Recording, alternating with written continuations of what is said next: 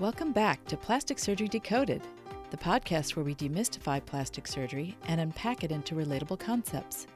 I'm your host, Dr. Regina Newhan, and today we're talking about skin grafts and tissue flaps.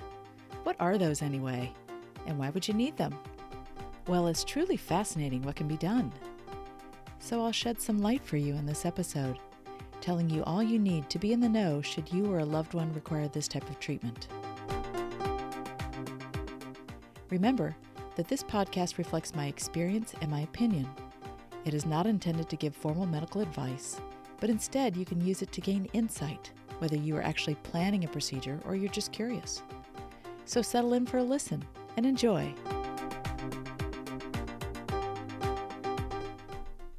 You know, when you sit and think about it, we humans are wired for survival. Our bodies are so adaptable and come with parts, if you will, that can be repurposed to save or reconstruct other injured parts, or even those which never developed properly. Sometimes we have to borrow a little from one area to help another.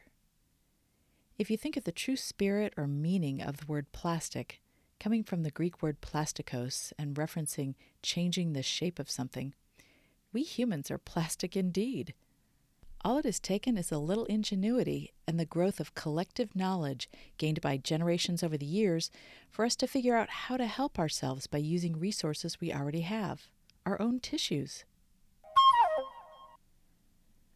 Open wounds, whether from injury or created surgically or due to some other reason or disease, can often either be pulled together and stitched closed or heal on their own if small enough.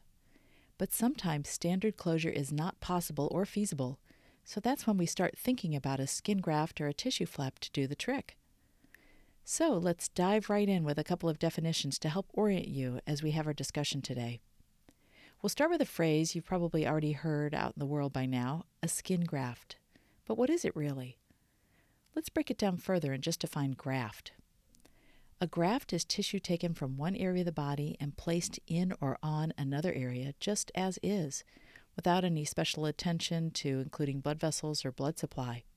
It relies on what is called the recipient bed, which is the area that it is grafted into, in order to get enough nutrition to survive until it incorporates or heals in. When it heals in, it develops new little blood vessels which will bring it nutrition to survive in the future. It then becomes an integral part of that new body area. So, a skin graft is just what it sounds like. It's a sheet of skin that has been taken from a healthy area and placed onto a different area that is missing skin and in need. In contrast, a tissue flap, spelled F-L-A-P, is often a thicker segment of typically layered tissue meaning flesh, that is brought to a new area but includes its own means of blood supply. This means either the flap's blood vessels stay connected or tethered to where the flap came from when the flap is rotated in its new position, or alternatively, the flap's blood vessels are detached but then reconnected to new ones in the recipient bed. So to recap, at the simplest core of these definitions is the presence or absence of the relocated tissue's own blood supply. A graft doesn't travel with it, and a flap does. By the way, throughout this episode, I mentioned the word donor, which means where the tissue to be transferred comes from. And when I say recipient, it refers to the wound that receives the tissue, where it ends up. Okay, let's now talk about the various types of grafts and flaps and discuss where you might need to use each. The first recorded skin grafts were performed in India in 600 BC. But it wasn't until the 1800s and later that better advances in technique started to be made and survival rates of the grafted skin increased. Also, there began a differentiation between what's called split-thickness skin grafts and full-thickness skin grafts. And they are just what they sound like. The split-thickness graft is a shaving of skin, which is called partial thickness, and the area where it's taken from, or donor site, heals like a scrape or abrasion would. There are special devices available in the operating room which will help the surgeon harvest a sheet of skin expediently and at a consistent thickness. The full-thickness skin graft, however, harvests the full depth of skin from the donor region down to the fat layer, but not including fat. Interestingly, With a split-thickness skin graft, there would still be some hair follicles left behind at the donor site typically because they happen to be deeper structures. It's the little skin cells that remain in the lining of these follicles that start to grow up and out and help this donor site develop new skin. Well, while this split-thickness skin graft donor site or harvest site can heal with some scabbing and eventually grow new skin, a full-thickness graft does not have any hair follicles left behind to help initiate healing and skin regrowth. Therefore, generally any time a full-thickness skin graft is harvested, the resulting wound edges are pulled together and actually closed with sutures or stitches in order to get a faster healing of that donor site. This can be done because usually a full-thickness donor site is much smaller than that for a split-thickness graft, so it's easier to get closed. Both of these types of skin graft take a couple of weeks to heal in the new location where they have been placed. Now again, these segments of skin do not bring their own blood supply, so why don't they die in the meantime? Well, they are thin enough that they can actually get nutritional supply from the fluid in the open wound where they're placed. The nutrition wicks up into the graft and temporarily keeps it alive. That is until the body grows those new tiny blood vessels that connect the new skin to its new home permanently. So when would you use a skin graft? Well, probably the most common use that you've heard about is for burn wounds, where new skin covering is required and essential for the health of the burned area, and possibly for the survival of the patient if very large surface areas have been burned. Otherwise, without protective skin, the patient could succumb to dehydration and infection. Large sections or sheet grafts can be harvested from healthy, non-burned areas of the body and then placed onto the burn wounds after they've been properly cleaned. Of course, this would be done in the operating room under anesthesia. As split-thickness skin grafts heal, they do tend to contract or shrink a little bit, and the grafted area may become smaller over time. This is one of the reasons that in some situations full-thickness skin grafts might be chosen rather than split-thickness. If there is a small particular area of the body where you don't want the healing tissue to contract, say across a moving joint that you don't want to constrict from scar contracture, then a full-thickness graft can be used as long as it's not too big. Remember, a full-thickness graft has to be small enough that the donor site wound, or where the graft was taken from, can be pulled together and closed with stitches.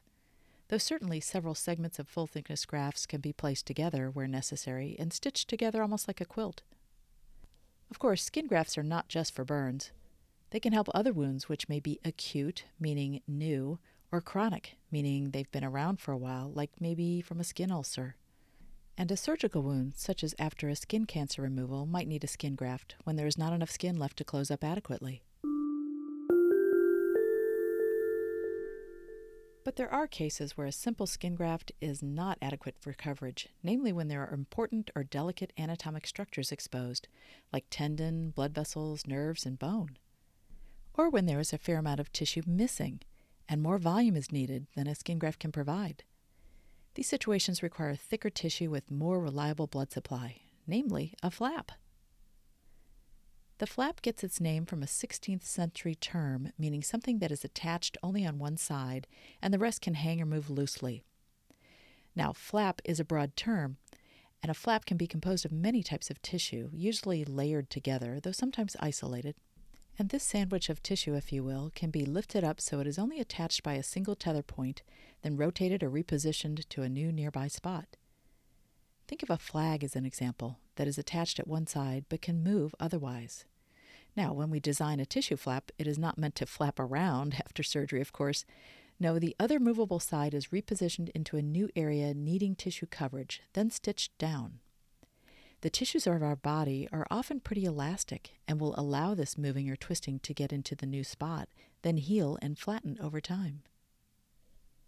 There are many varieties of flaps and many ways of categorizing them, but for our purposes here, I will highlight some of the more important concepts. Flaps can be categorized by their donor location, in terms of how far away from the recipient location they are. A local flap comes from right next to the wound. It is surgically lifted up and transferred into the open area. An example of a more distant flap could be a pedicle flap, which is often longer and lifted up so it's only still attached by its blood supply, then rotated or repositioned to settle into the recipient wound. But it still can't be from too far away or it won't reach.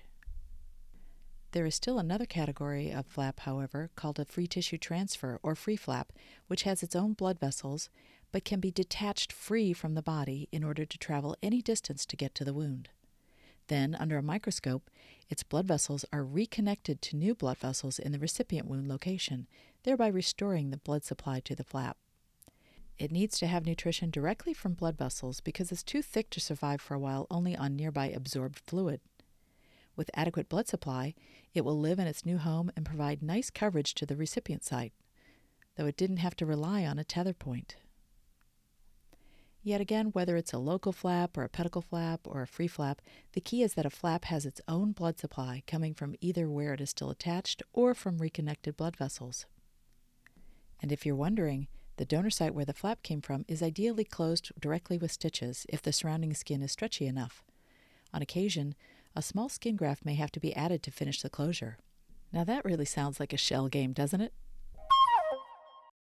Well, the types of tissue that may comprise a flap could include skin and fat, muscle, and even bone, though there are several others.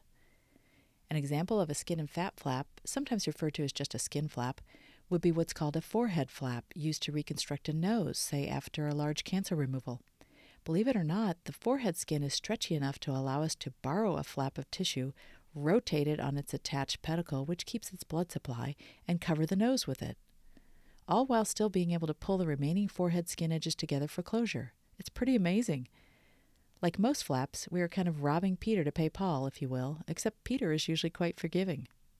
Other, thicker flaps might be used to reconstruct an ear, and throughout the body, flaps could be used to cover such problems as a missing fingertip or a diabetic foot ulcer, or on a larger scale, a pressure sore on the backside.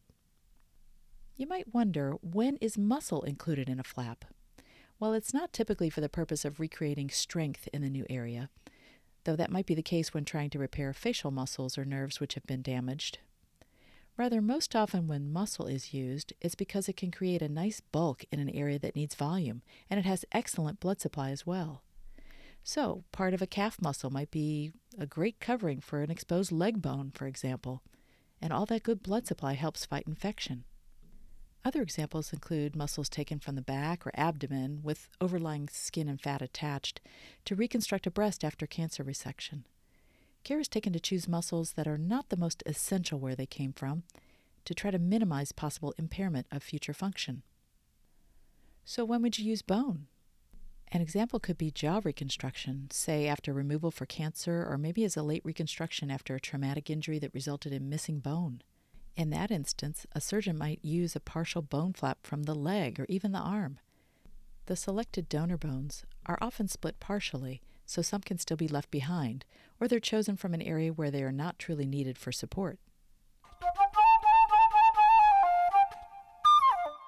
Okay, with all these cool graft and flap procedures that can be done, what could go wrong?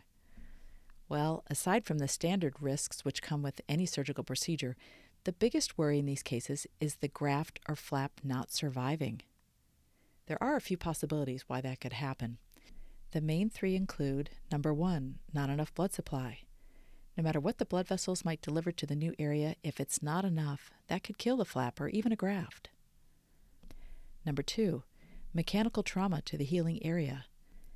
During the early healing phase, if the newly placed tissue gets twisted or bumped too much, or pressure shifts on it inside the dressing, that could disrupt or detach the graft or flap from its delicate position. And it could affect the blood vessels too. Number 3, infection. No matter how good the position of the graft or flap is, and no matter how robust the new blood supply is, an infection with resulting inflammation can lead to the demise of the new tissue.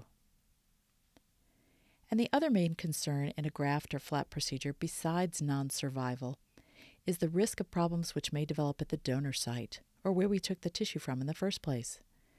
Scarring out of proportion, or new functional problems, or possibly creating a new problematic wound are all things we surgeons try our best to avoid. But they can still occur even in the best hands.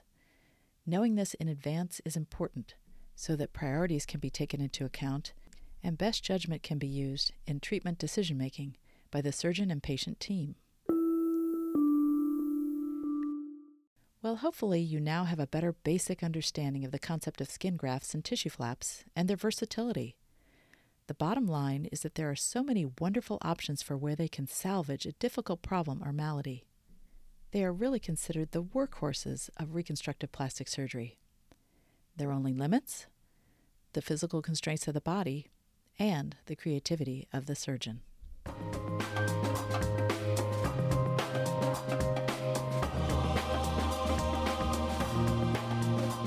Well, that's our show for today. Hope you enjoyed it and learned something too. Don't forget to subscribe, rate, and review. Please share this podcast with someone else who might be interested. And while you're at it, check out the podcast website for related topics to explore. It's www.plasticsurgerydecoded.com. And as always, thank you for listening to Plastic Surgery Decoded.